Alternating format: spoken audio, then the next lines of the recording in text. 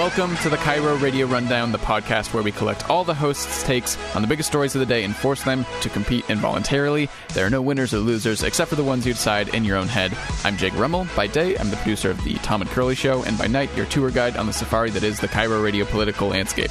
Monday was Columbus Day, or as it's recognized in several cities in Washington State, Indigenous Peoples Day.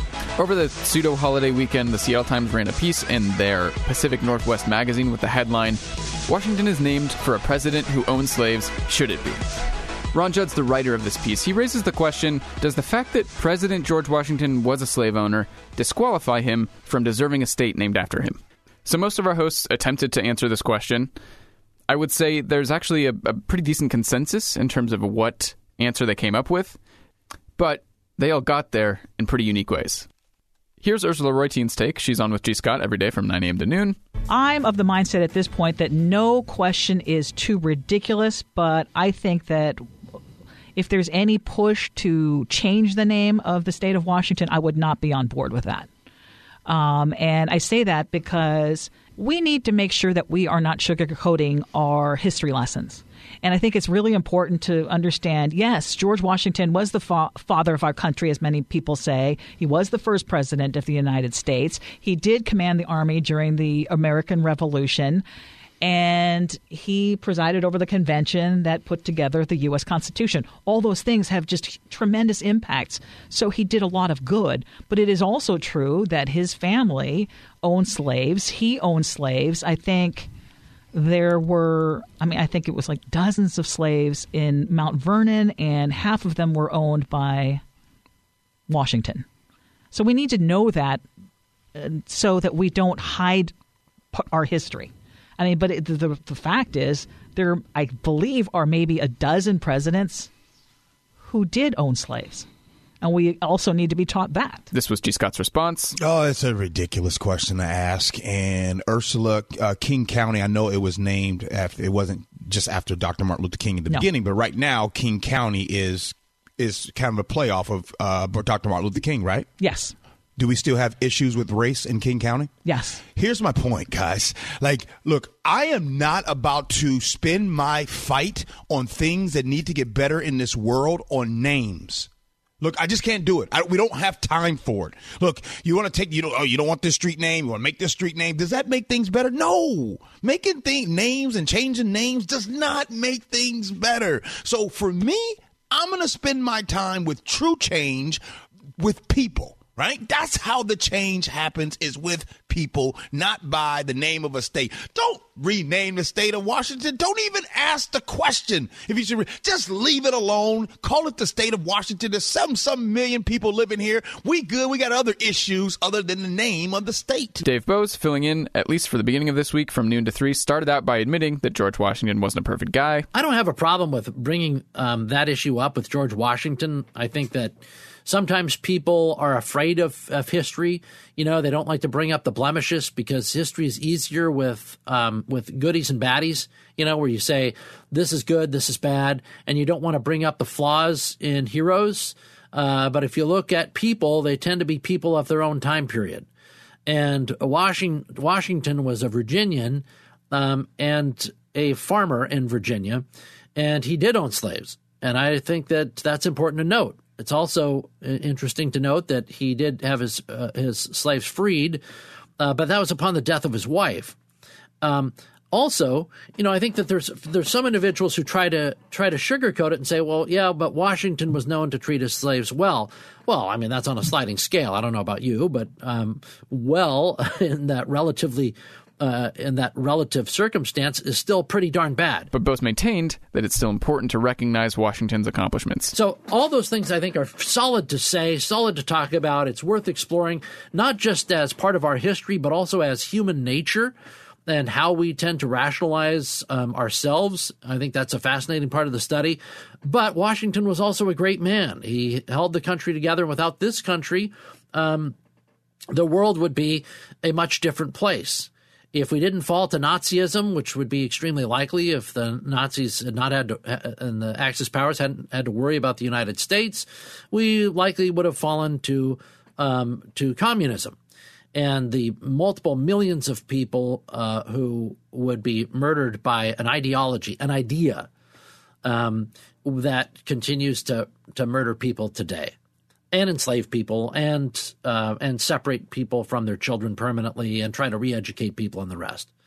So again, you have to take everything as a whole. And Washington wasn't named after – the state of Washington wasn't named because George Washington was a slave owner. The state of Washington was named after George Washington because he saved the country. Because as a general, he led the country against – with no army, with a pathetic ragtag group of rebels, and won against the world's most powerful army at the time. And then he came back to save it time and again, politically speaking, when the country was at odds with each other and so divided it looked like we would fall.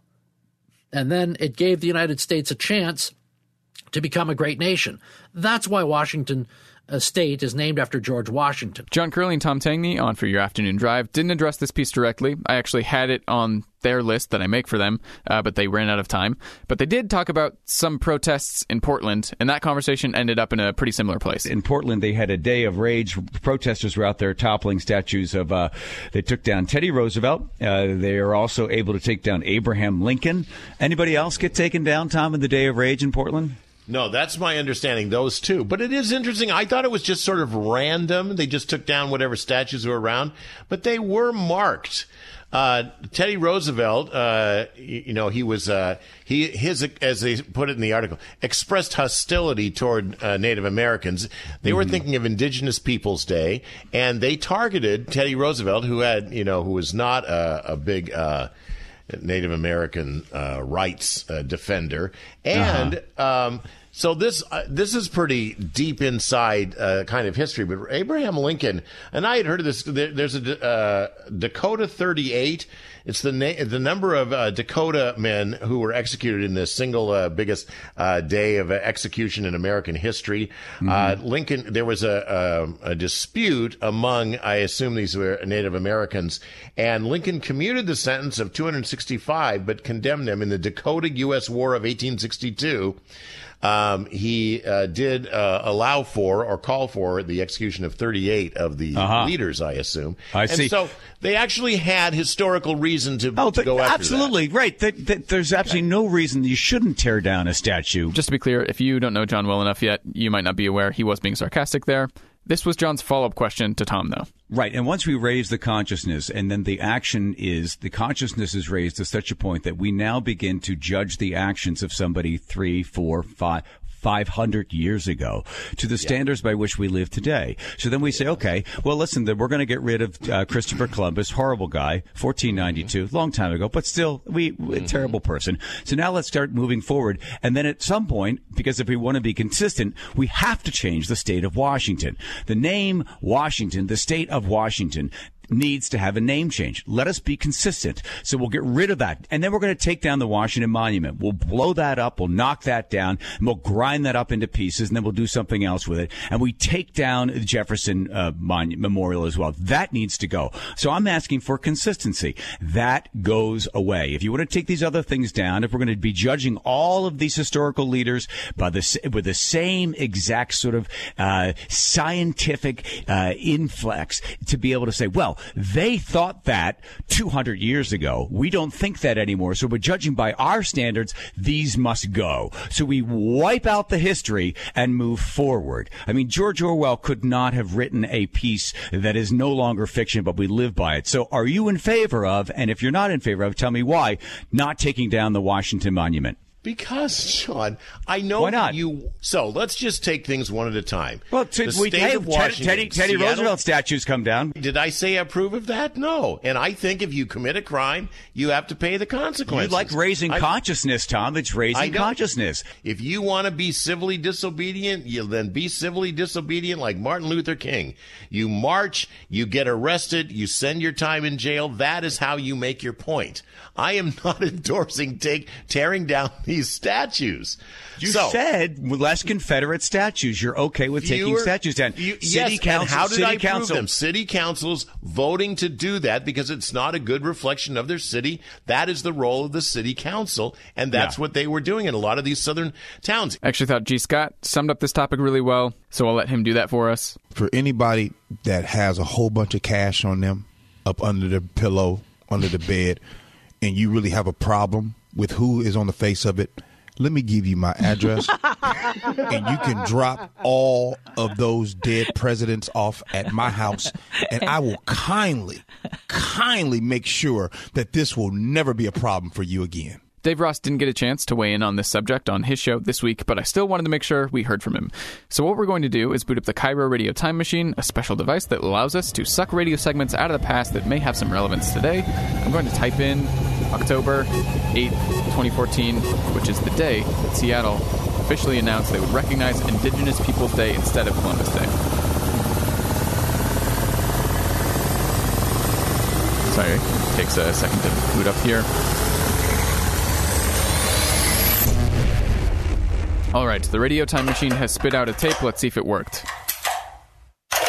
As you know by now, Seattle has declared what used to be called Columbus Day in the city of Seattle, Indigenous Peoples Day, as a way to right the perceived wrong that Columbus did when he landed in the Americas and immediately exploited the natives.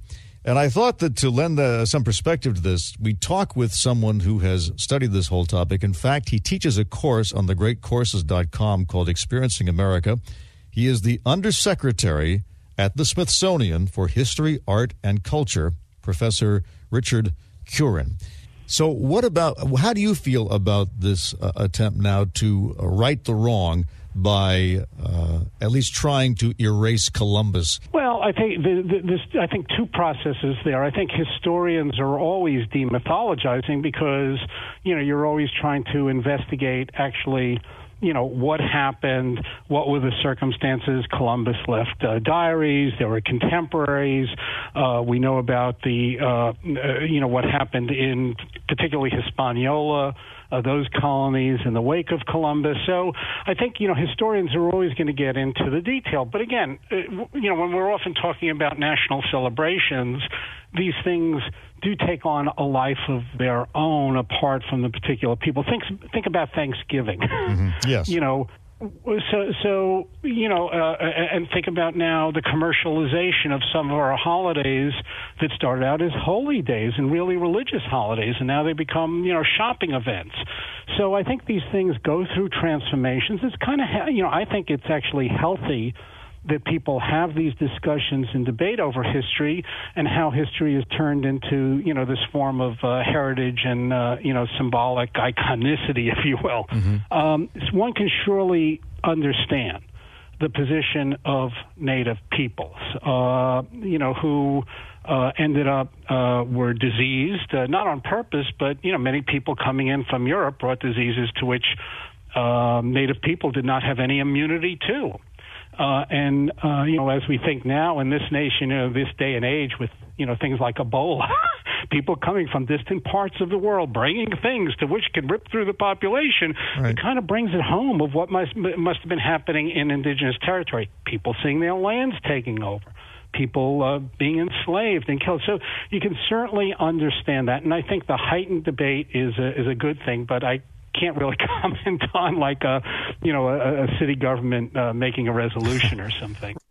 Wow, that really worked out much better than I could have dreamed. Wait a minute, what's going on here? Why is the time machine still running? I didn't ask for anything else. It spit out another tape for some reason. This one says it's also from 2014 and I should play it. Seems pretty suspect, but I have very little oversight on the show and no one is stopping me. The working title is Ask Us Anything. That's where you get an opportunity to ask Tom or myself anything you want, and we try to answer within 30 seconds as honestly and as entertainingly as we possibly can. Here comes the question from Brian. This question is for Tom. What type of decorations should I use on Indigenous Peoples Day? I think that's great. I think Indigenous, it can be your own people. So if you're Irish, you can wear something Irish. If you're Algerian, if you're whatever, I don't think you should. It is a mockery if you dress up as the R word, John, just to give you some cues. But I think it'd be good indigenous to your own, your own self, your own national origins. I think that's a great compromise. That's a good question. Yeah, that's good. So that's the Cairo Radio Rundown for October 13th, 2020. Once again, I'm Jake Rummel, the host and producer of the show. So far, no one has taken me up on my offer to personally walk them through how to subscribe to the podcast, like certain members of my own family needed. I'm assuming that's because everyone else figured it out, but the offer is still out there. You don't always have time to listen to every Cairo Radio show, but you'll always have time for the Cairo Radio Rundown. See you on Thursday.